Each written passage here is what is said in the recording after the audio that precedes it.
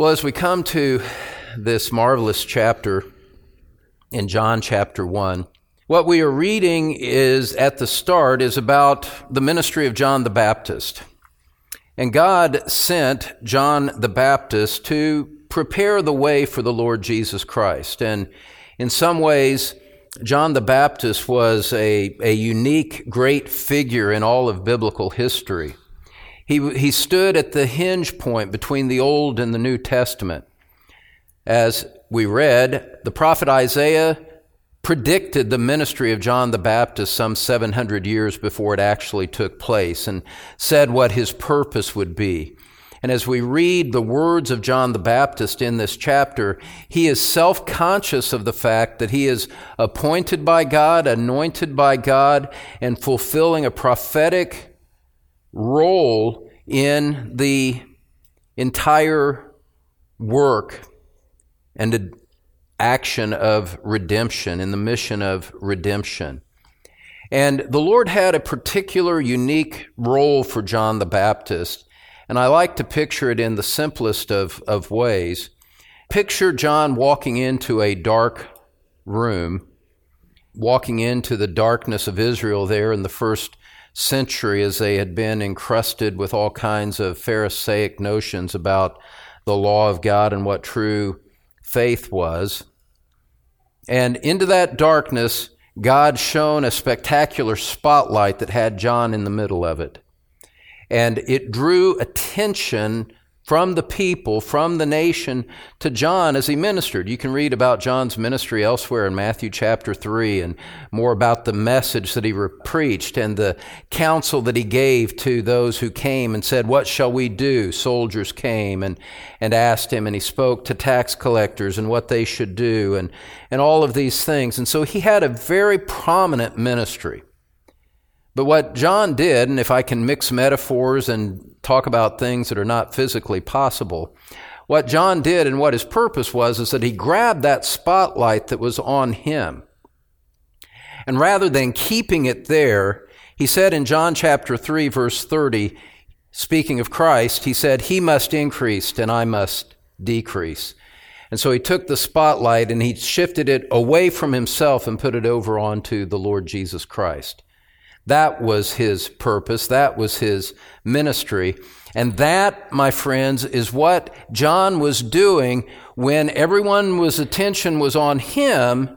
He said, "Behold, the Lamb of God who takes away the sin of the world." Now, it's interesting that John says, "the Lamb of God." It's interesting because if you're not very familiar, or even if you're new to Scripture, it might seem very odd to you. Why would you refer to Jesus as a lamb? And we're going to explain that. It had very specific connotations. But it's also interesting, both historically in the context of the first century and significant for our day, what it is that John was saying. You see, when John the Baptist came, he arrived at a nation that was expecting God to send them a conquering Messiah. They were living under the domination of Rome, and they wanted to be independent. They wanted to be free. They wanted to be, free to serve God as they thought he needed to be served. And they had understood the Old Testament scriptures to give them a picture that God was going to send someone who would bring deliverance, let's say, in a political and military way to break the political domination of Rome over them and restore them to being a people of their own. They were expecting that. They didn't understand that in his first coming, Jesus wasn't coming to conquer like that at all. Jesus was coming first to prepare the way spiritually so that one day his people would be able to reign with him in a time that is still future to us. They were not ready spiritually to reign. They were not ready spiritually for a conquering Messiah. And they had no ability of their own, because they were dead in their trespasses and sins. They had no ability of their own to prepare themselves for that time. And that's why John said, you have to repent. Repent, repent, for the kingdom of heaven is at hand. You read that often in the ministry of John the Baptist. Well, beloved, and so when John comes and says, behold the Lamb of God, he is creating an entirely different picture than what the first century expectations were. Now, pause for a moment and consider our own situation now. Now, as we look forward to Christ's return, we'll see in days to come as we go through the book of Revelation at some point. I've been promising that for a long time. But we'll come and we'll see that Jesus Christ is going to return to earth as a conquering King of Kings. That time is still yet to come. It's future to us today. But the problem, the spiritual problem that is so quickly overlooked, even in the church, and I say this with profound sorrow in my heart, but I've been convinced of this for a very, very long time. Many in the church are not spiritually prepared for the coming of Christ. When I say many in the church, many who gather and come to church and outwardly identify with the church, but still have cold, hard, unbelieving, unrepentant hearts.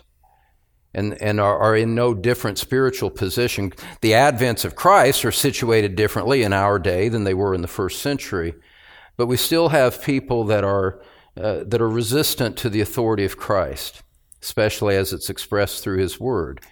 People that have no love for Christ, no love for His Word, that aren't spiritually prepared, that have nothing of the Beatitudes in their character: poor in spirit, mourning over sin, meek, hungering and thirsting for righteousness, peaceable, and suffering persecution for the sake of His name. I say this with all tenderness, beloved. I'm not at all trying to be polemical or confrontational here today. But look at the Beatitudes and ask yourself whether that's the predominant trait that you see in people that claim to be Christians. And we have to be honest and say, it's not. It's sorrowful. People who outwardly profess the name of Christ lack the spiritual characteristics that He say always and exclusively belong to those who are in the kingdom of God.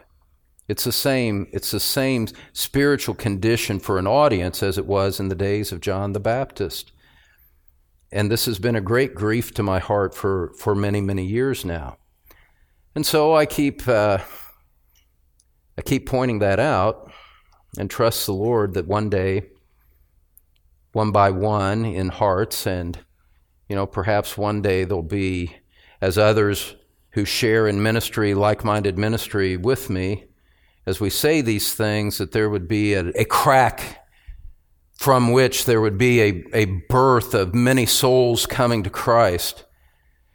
Cold Christians confessing their sin and coming humbly before Him, saying, I'm tired of being the lukewarm Christian that's described in Revelation chapter 3. I don't want you to spit me out of your mouth, but I can see entirely why you would. I don't want to be like those at Ephesus who had lost their first love and simply be an argumentative doctrinaire without any real love for Christ. All of these things we have to take seriously.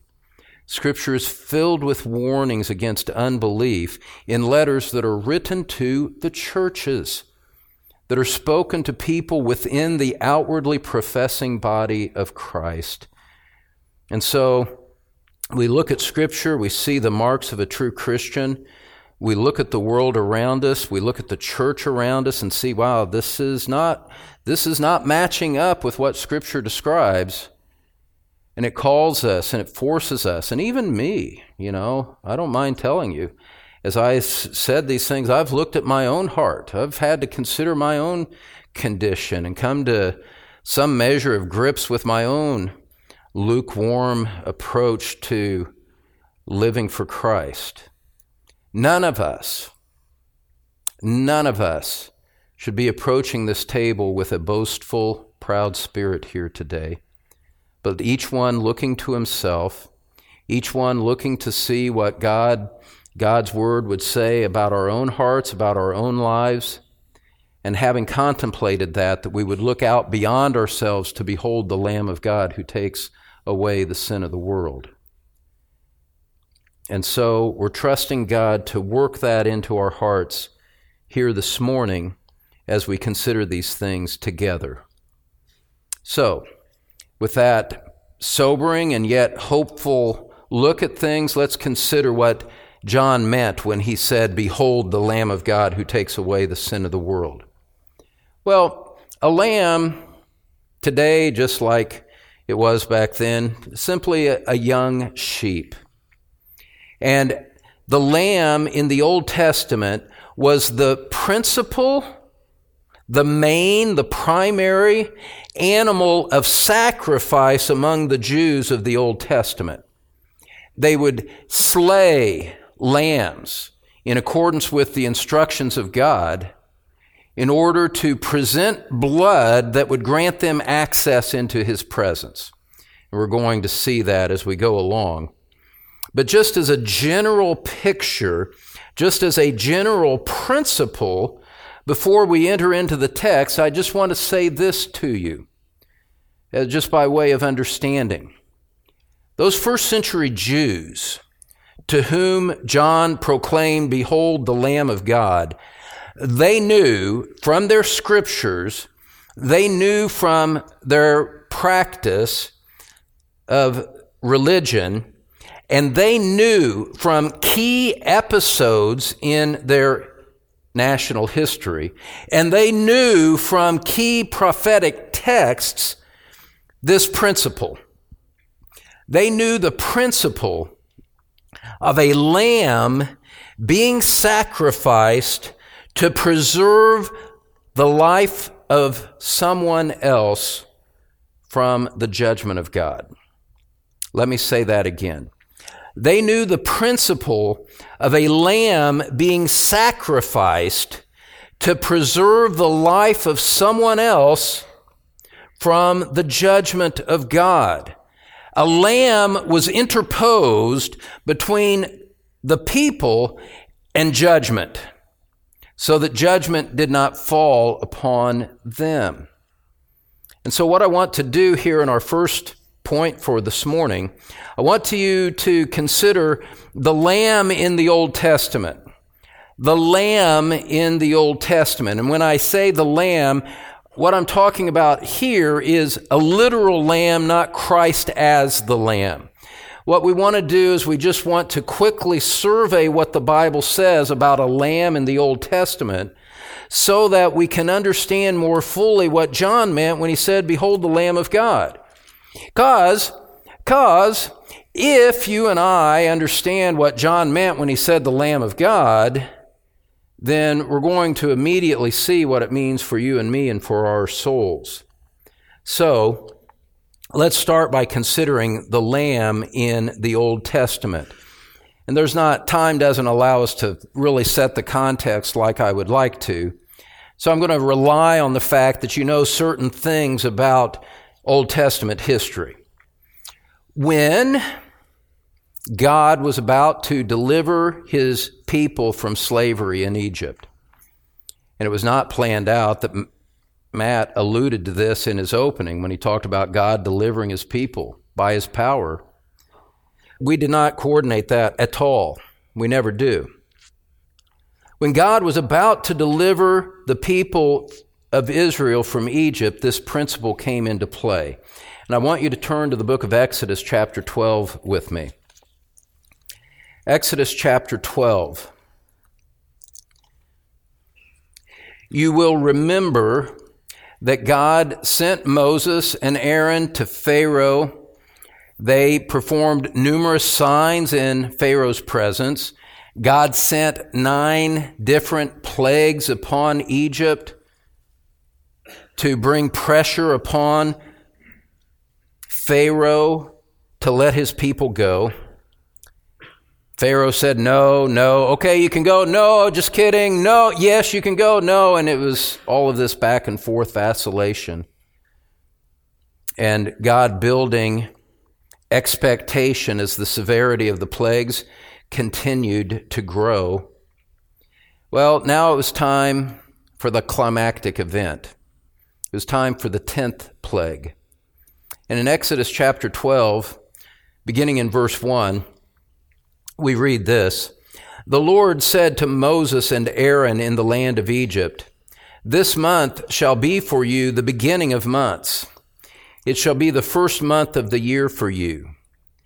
Tell all the congregation of Israel that on the 10th day of this month, every man shall take a lamb, according to their fathers' houses, a lamb for a household.'" Drop down to verse 5. "Your lamb shall be without blemish, a male a year old. You may take it from the sheep or from the goats, and you shall keep it until the 14th day of this month, when the whole assembly of the congregation of Israel shall kill their lambs at twilight. Then they shall take some of the blood and put it on the 2 doorposts and the lintel of the houses in which they eat it." Now, beloved, remember what's happening here. Remember that God is about to deliver the entire household, all of that generation of Israelites, numbering hundreds of thousands, if not more. He's about to deliver them from the greatest nation that existed on earth at that day and bring them out from under that domination by his own power and deliver them ultimately to a land that would be their own, where they could become a nation of their own. And this is a most critical episode and moment in the history of the people. And at that most historic, crucial, transitional moment, where the power of God was going to be uniquely displayed, a lamb is at the center of it. That's what we need to keep in mind. And with this slain lamb, God gave them instruction on what they were to do. We read in verse 12 and 13, there in Exodus chapter 12, God says, "I will pass through the land of Egypt that night, and I will strike all the firstborn in the land of Egypt, both man and beast. And on all the gods of Egypt I will execute judgments." There's that word again. "I am the Lord. And the blood shall be a sign for you on the houses where you are. And when I see the blood, I will pass over you, and no plague will befall you to destroy you when I strike the land of Egypt." Drop down to verse 23. Again, Exodus chapter 12. "For the Lord will pass through to strike the Egyptians. And when he sees the blood on the lintel and on the 2 doorposts, the Lord will pass over the door and will not allow the destroyer to enter your houses to strike you." So they slay this lamb, they take the blood, and they sort of paint it on the door frame. And that blood was a visual representation of them being marked out and separated from the heathen Egyptians around them, so that, this is the purpose clause in what I'm saying, it's so important, so that the judgment about to strike the Egyptians, the people and their animals and every firstborn would soon die by the stroke of judgment from the hand of God. That judgment would not fall on those that had the blood applied to the doorframe of their homes. And you can read about how all of that took place as you go along. Now, that wasn't all. As God moved in and gave them instructions for their worship to follow in the Mosaic economy, He required a lamb as the daily sacrifice for Jews to meet him in worship. So in Exodus chapter 29, if you will turn there with me, Exodus 29. As you're turning there, let me just say this. I realize we're being rather slow and methodical in the development of the theme here. That's necessary, and it's by, I guess by my choice. Think about it this way. It's if you've ever flown, intercontinentally, you've got to get on a big, big plane in order to get over the ocean. When the plane is taking off, it lumbers down the runway in what is seemingly a very slow and interminable process as it's picking up the necessary speed in order to lift off. That slow process is essential to the successful trip. In the nature of aeronautical engineering, which I don't claim to know anything about. A message like this is somewhat like that plane lumbering down the runway. It takes a while to get off, but once you do, you can go far, far places when you understand these things. And we need to understand these things carefully. We need to take our time with them so that we appreciate something of the significance of what it means that Jesus is the Lamb of God. And so we're not going to rush through it because this is good for our souls to consider. Exodus chapter 29, beginning in verse 38. Again, what we're seeing here is the principle of a lamb being sacrificed for this in the context of daily worship in Israel. Verses 38 and 39. God tells the people through Moses, "Now this is what you shall offer on the altar. 2 lambs, a year old, day by day, regularly. 1 lamb you shall offer in the morning, and the other lamb you shall offer at twilight." Now, the picture here, and this is a picture, this kind of sacrificial system was pointing forward to Christ all along. The picture is that the lamb was a symbol of innocence. The lamb had done nothing wrong. It was an unblemished animal physically, and lambs were, I don't know much about sheep and lambs, but they're animals that are not aggressive, at least in their young age. And so they were a symbol of innocence. And the lamb was slain in substitution. That innocent, harmless lamb was slain as a substitute for those who were guilty so that the guilty could approach God. The gap, the chasm between holy God and sinful man needed a bridge of blood built so that the guilty could approach God. And done on a daily basis, you can only imagine how deeply ingrained this was on the collective consciousness. Look at verse 41 of Exodus chapter 29. Again, as the plane is lumbering down the runway, picking up speed, "The other lamb you shall offer at twilight, and shall offer it with a grain offering and its drink offering, as in the morning, for a pleasing aroma, a food offering to the Lord. It shall be a regular burnt offering throughout your generations at the entrance of the tent of meeting before the Lord, where I will meet with you to speak to you there.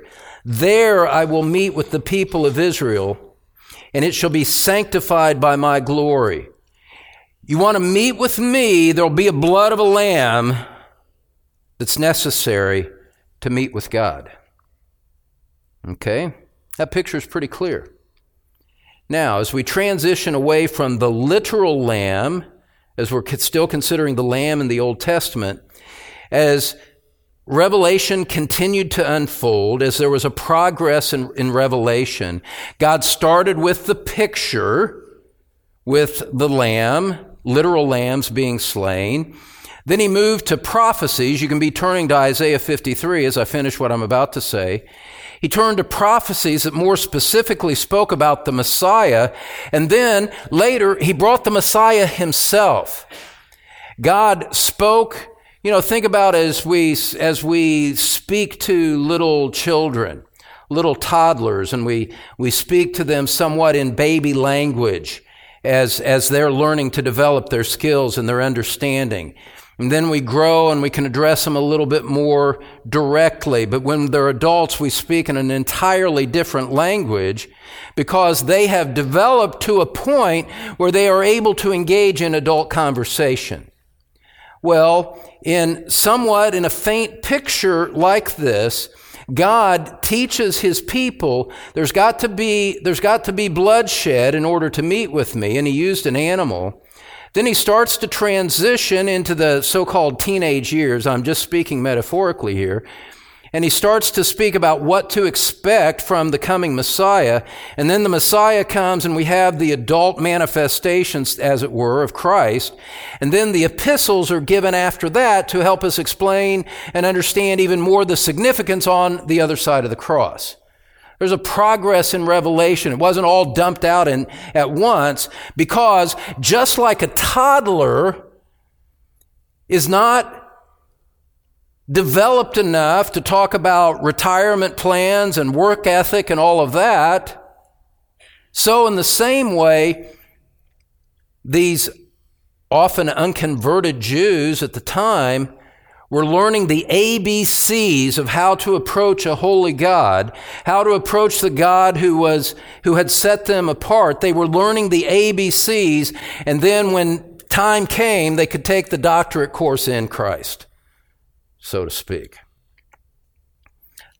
So there's this progress that's going to take place as you go to Isaiah 53. And I think you're already there. I'm just catching up with you here in my pulpit Bible. Isaiah, the prophet, he pictured Christ, the Christ to come, as a lamb slain for sinners. So by this point, by the time Isaiah is making this prophecy, you've got maybe 800 years of the sacrificial process being established in the mind of Israel. Now Isaiah, 700 years before Christ, some 800 years after Moses, gives this passage which we know so well. Isaiah 53, verses 4 through 7. He says, "Surely he has borne our griefs and carried our sorrows. Yet we esteemed him stricken, smitten by God, and afflicted. But he was wounded for our transgressions. He was crushed for our iniquities. Upon him was the chastisement that brought us peace, and with his stripes we are healed. All we like sheep have gone astray." Here it's using using sheep not as a sacrifice, but as a picture of an animal that strays away. "All we like sheep have gone astray. We have turned every one to his own way, and the Lord has laid the iniquity of us all on him." And then, verse 7, "He was oppressed, and he was afflicted, yet he opened not his mouth. Like a lamb that is led to the slaughter, and like a sheep that before its shearers is silent, so he opened not his mouth." Isaiah says there's a Messiah coming. He'll be a sin offering. He'll be like a lamb.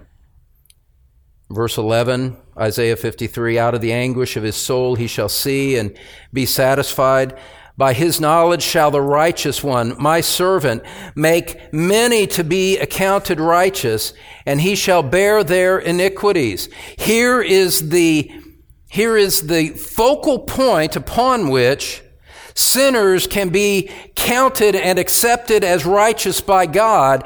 It's by this coming Messiah who will be like a lamb, who will have the sins of them placed upon him. He will be stricken. He will shed his blood as a penal substitute sacrifice on their behalf. So that everyone that looks to that crucified Messiah could avoid death in the judgment of God, so that the judgment of God would pass over those who look to this Messiah for their deliverance and for their righteousness. So that those who look to the Messiah could find the one and only meeting place with God. There's continuity in the picture. There's continuity in the explanation. The lamb, substitute, the blood helping God and the basis upon which God passes over his people when he is judging others. The lamb being the meeting place. Now, beloved, understand that the written revelation in Scripture, their national history and their deliverance from Egypt, the daily practice of worship at the tabernacle and then the temple, all of this going on for 1,500 years, ingraining the principles we're talking about here and stamping them deeply upon the collective consciousness of the nation. Think about it this way. If I mention Abraham Lincoln to you, here in America at least, there's an instant association that you make with that. Assassinated at the end of the Civil War. Whether you like Lincoln or some of you in the South don't like Lincoln, that ain't my point. We're not talking about Abraham Lincoln here. We're simply making a point that there are points of reference in national history that we all have some kind of grasp on. And Lincoln was assassinated just 150 years ago. That's not long. That's the 1,500 years of Israel history, 10 times as long. A daily reminder with the Lamb. And if you think about American history, 250 years since the founding of our country, give or take, 1,500 years from Moses and the deliverance from Egypt to the time of Christ, 6 times as long as the national history of the United States of America as we're speaking today. And we think that's a long time in a glorious history of our country. Well, multiply it by 6 to greater exclusiveness, and you realize that this principle of the Lamb was just so embedded in their mind that it was as sure a principle as the principle of gravity operating around us today. They knew what a lamb was. They had associations that they made for it. That's what the Old Testament prepared the way for. Let's go to our second point this morning now as the plane starts to take off. We start to go out over the ocean. We realize we're ascending over something great and vast that makes us seem small and tiny by comparison. Point number 2, Jesus Christ as the Lamb of God. Point number 1, the Lamb in the Old Testament. Point number 2, Jesus Christ as the Lamb of God. With all of that foundation that we've laid here this morning, understand this. Actually, let's do it. Let's approach it this way. Let me just remind you, we read it earlier, John chapter 1, verse 29. John chapter 1, verse 29. The next day, John saw Jesus coming toward him and said, "Behold, the Lamb of God who takes away the sin of the world." And in verse 36, he said it the next day. He looked at Jesus as he walked by and said, "Behold, the Lamb of God." And so this man who by outward appearances, speaking of Jesus, who by outward appearances looked like any other man, John the Baptist, who was obviously sent by God, as shown by his powerful preaching and the response to it, John points to this otherwise inconspicuous one and says, that's the Lamb of God. And then the light bulbs just start popping and going off in the minds of people. What could that possibly? The lamb means a substitute sacrifice slain for guilty sinners so they can avoid the judgment of God. And John transfers that association over to the person that's walking in their midst.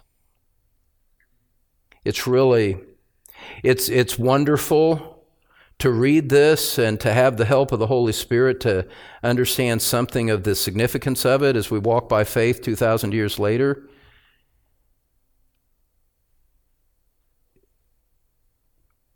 For just a moment, I wish there was a way to time travel and to be there with our understanding in the moment and see what happened, see the faces as people look at it. John says, there goes Jesus, the Lamb of God who takes away the sin of the world. Now, in light of everything that we've seen, the Passover event, the daily sacrifice, the prophetic picture in Isaiah 53, you can read commentaries on this passage and you'll find that scholars will quibble with one another over exactly what John had in mind. Was he referring to the Passover in Exodus? Was he referring to the daily sacrifice? Was he referring to Isaiah 53? And your eyes can glaze over as they talk about these things. Here's what you and I should be able to understand clearly. The overall concept that John is describing and the metaphor that he's using, it's crystal clear. He is figuratively referring to Jesus Christ as a lamb. And as a lamb, in that context of these people, he is saying, this one here is the meeting place with God. This one here, that one's blood will be shed in substitution for sinners like you. That blood will, applied to a soul, will enable that soul to escape the judgment that God's going to bring on everyone else, as shown in the final plague in Egypt. Oh, beloved, Christ the Lamb. Christ the Lamb. John saying 3 years before the event, in calling him the Lamb, he's saying that one there is going to be slain so that the judgment of God will pass over anyone who has that blood applied to them. Christ the Lamb would bear their sins in his coming death. Christ the innocent Lamb would be slain in the place of sinners. In 1 Corinthians chapter 5, verse 7, Paul says that Christ our Passover has been sacrificed, Christ in our place as our substitute. And there's two things that we should not let slip away from our understanding here. Two things that we need to have wedded side by side as we consider Christ the Lamb. One is to remember, as we said earlier, the preeminent excellency of this person, the preeminent firstborn one of the entire universe, the creator of the universe, through whom all things were made, as you read earlier in John chapter 1. All things were made through him. The one who created all things and all things made through him, that one would be the Lamb of God. This one who, as you read in his subsequent life, of preeminent moral excellence, of preeminent wisdom, of preeminent power over demons, over nature, over sin, over death, that preeminent one is the one who's going to be the Lamb, slain, bloodshed, and all of this. This is the the majesty of the incarnation, God becoming human flesh in two natures in one person, and yet not just two natures in one person, but a person of preeminent greatness, infinite, eternal essence, to be slain for guilty sinners like you and me. Behold the Lamb of God, beloved. Behold the wisdom of God. Behold the power of God. Behold the gospel of God in the things that we are saying here. Behold the opportunity we have to remember this in just a few moments and recognize and understand afresh why we don't take communion lightly. We're talking about preeminent things throughout all of biblical history. The core of redemption of sinners, the core of the glory of Christ. So well do we warn people not to take it lightly. Well do we take time to remember our dear Lord. Turn to the book of 1 Peter. Chapter 1.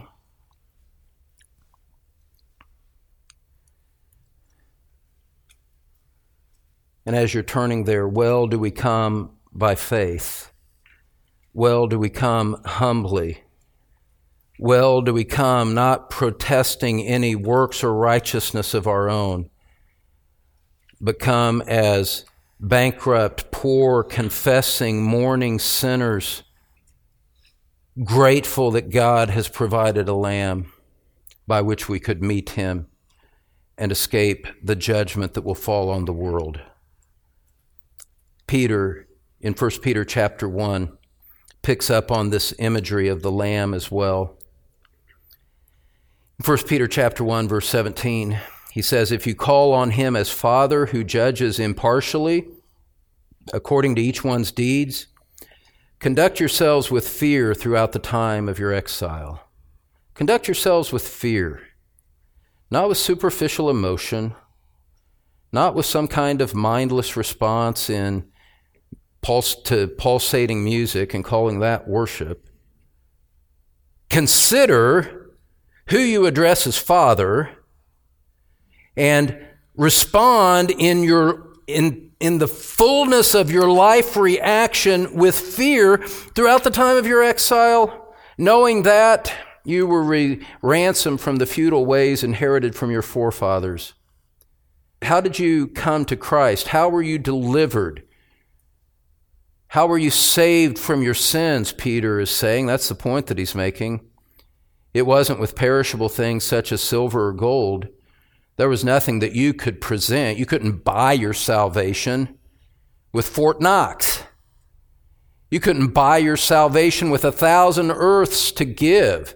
In the words of Isaac Watts, if the whole realm of nature was yours, that wouldn't be a sufficient gift to give to God to forgive your guilt and to credit you with the righteousness of Jesus Christ so that you could abide with him throughout all of eternity.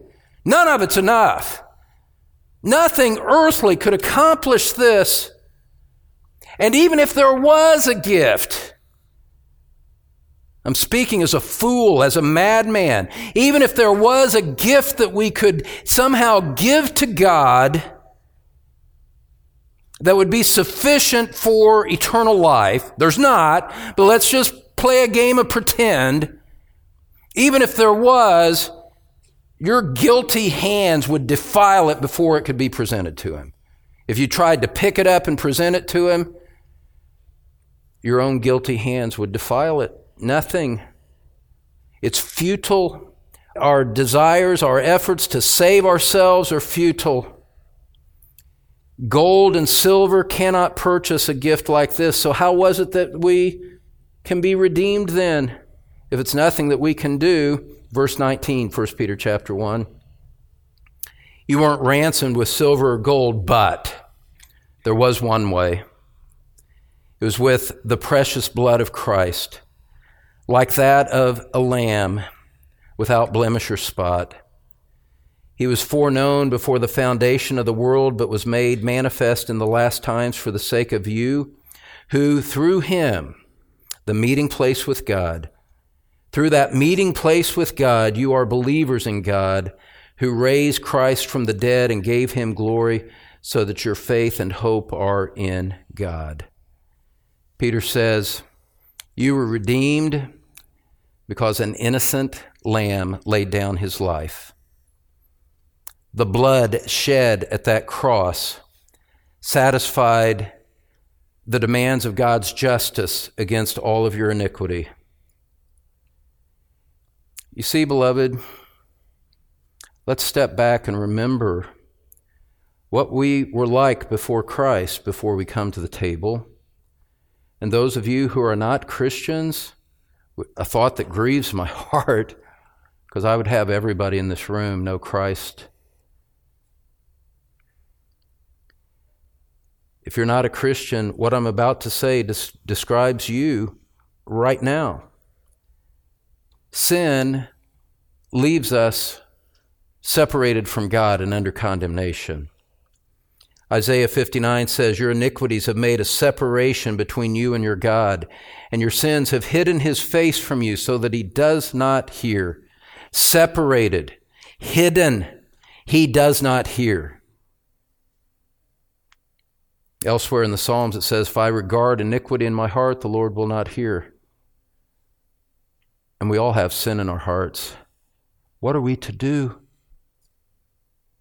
Ezekiel 18, the soul who sins will die. Into that hopeless condition steps the Lamb of God whom we are to behold.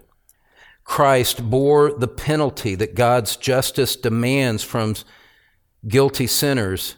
He bore the penalty that we could not pay ourselves. Listen to these scriptures. 2 Corinthians chapter 5.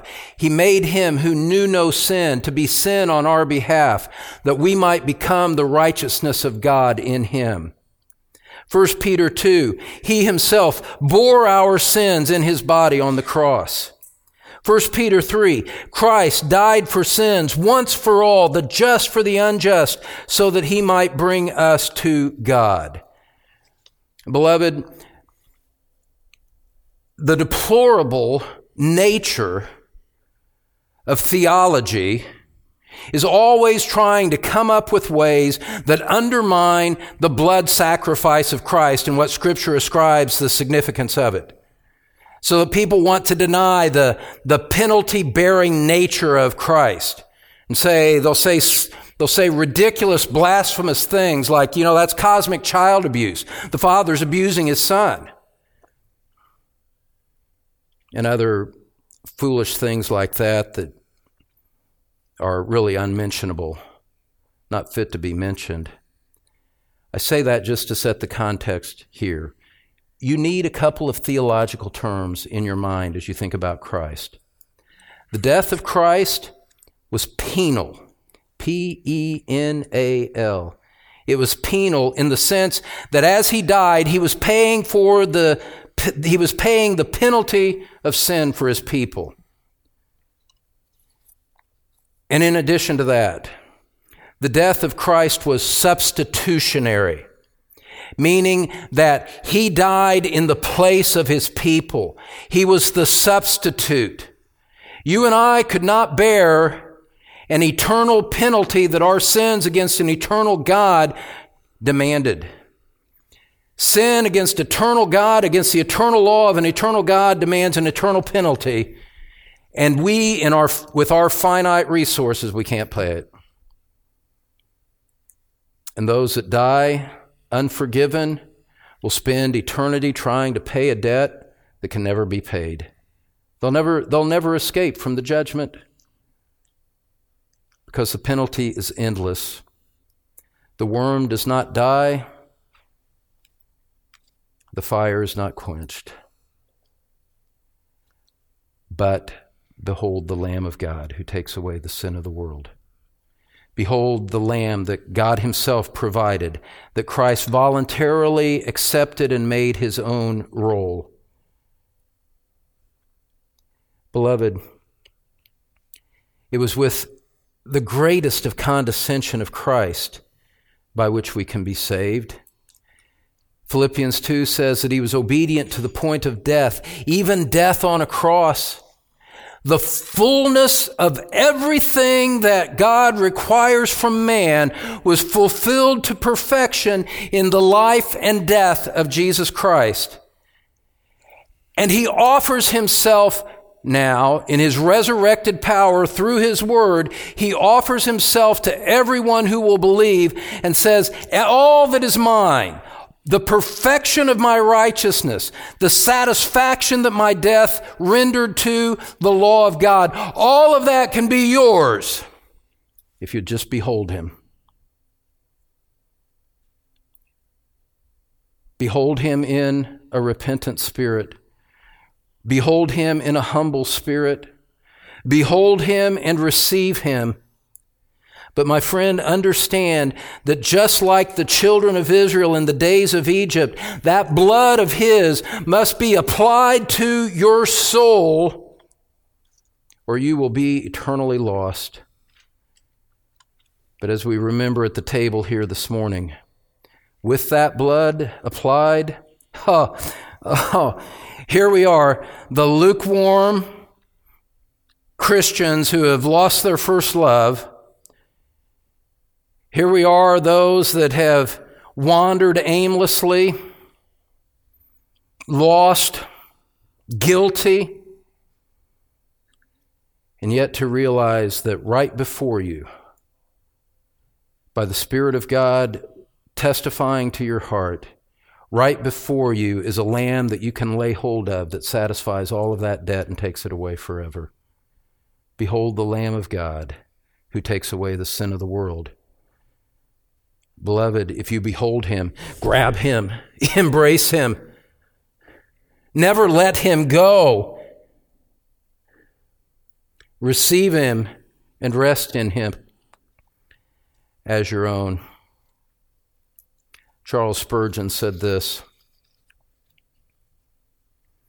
He said, God from all eternity appointed the Lord Jesus to be the great sacrifice for sin.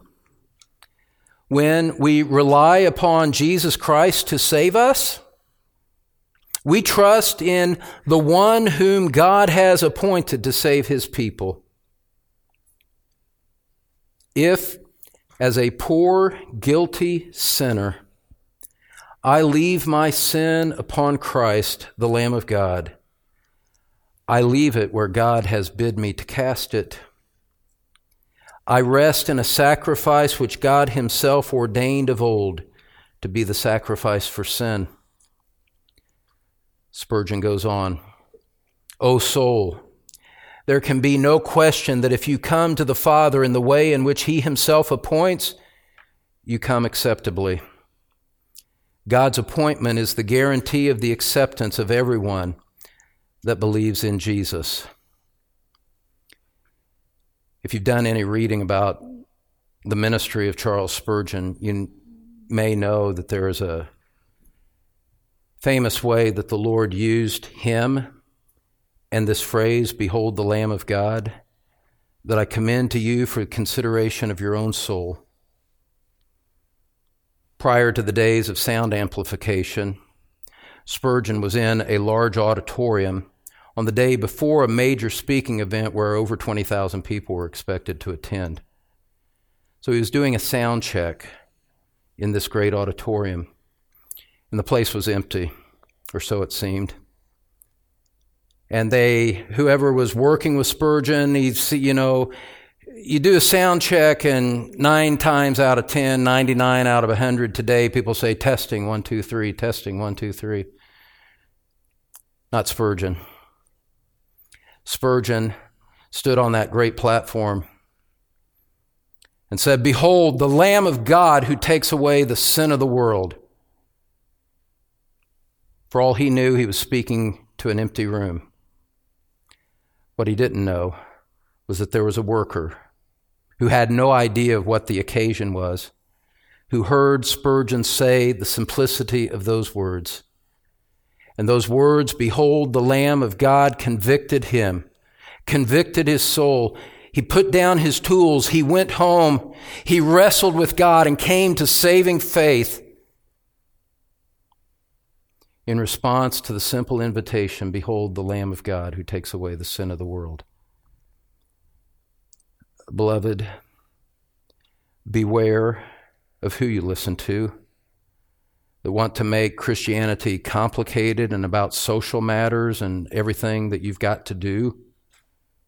Understand that the beginning premise of everything is that you, as a guilty sinner, would understand the principle of a blood sacrifice, that the eternal Son of God is the one who laid it down and offers you to come and bids you, "Behold the Lamb of God who takes away the sin of the world." I call on you, everyone, to behold him today. I call on you, everyone, to recognize the greatness of the gift that is right before you and the ease of the invitation which is offered to you to behold him and come. In one sense, it's easy. In another sense, it means humbling yourself, beholding him and saying, "I can't save myself. I need you to save me." It means a willingness to turn from your sin and to behold this Lamb of God who is the Lord of God, to rule over you, to receive him, to rest in him. But what alternative is there? Would you cling to your sin? Would you cling to yourself? Reject the blood? And say, "No, I don't want that blood applied to me. I think what I want is I want to go with the world and join in the judgment that it's going to face." What kind of fool would reason like that in his heart? What kind of fool would reject Christ in light of the consequences? Even more, what fool would look at the eternal, blessed Son of God offered to him in love and walk away? That wouldn't be any of you, would it? Christian, if you've beheld the Lamb of God, you've embraced him. As we come to the table, rejoice, be at peace, be at rest, be strengthened, be emboldened, be encouraged. We have this table because that Lamb of God loved you and gave himself up for you. We have this table because that Lamb of God keeps you. We have that table because that Lamb of God says, "I'll never drink the fruit of this kingdom until I'm with you in the kingdom." That's how much he loves us. That's how full the salvation is that we have in him. It's why we come with a reverent celebration of this table here today. Bow with me in prayer. Those of us that know Christ have an opportunity to take these elements, to be strengthened in our contemplation of faith of our dear Lord. Jesus Christ indeed, my brothers and sisters in Christ, he indeed poured out his blood to purchase salvation for us. And we gratefully remember the Lord who saved us from sin. You may be visiting here as a Christian. We invite you to join us in the table if you are not holding on to any unconfessed sin. But if you're not a Christian, please pass the elements. Don't pretend to participate in a remembrance of a Lord that you have not received. And if you're a Christian, defiantly holding on to sin and indifference and all of that, and you're not willing to repent as the elements come to you, you need to pass these elements by as well. We ask you not to profane the Lord's table if you are consciously holding on to any sin in your life. Don't pretend to share in Christ if you are disobedient. Father, give us grace to receive this time well. Thank you for the Lamb of God who takes away the sin of the world, who takes away the sin of everyone who believes in him. And those of us that are Christians can say individually, the Lamb of God who took away my sin. Hallelujah, what a Savior. Thanks for listening to Pastor Don Green from Truth Community Church in Cincinnati, Ohio. You can find more church information, Don's complete sermon library, and other helpful materials at thetruthpulpit.com, teaching God's people God's Word. This message is copyrighted by Don Green, all rights reserved.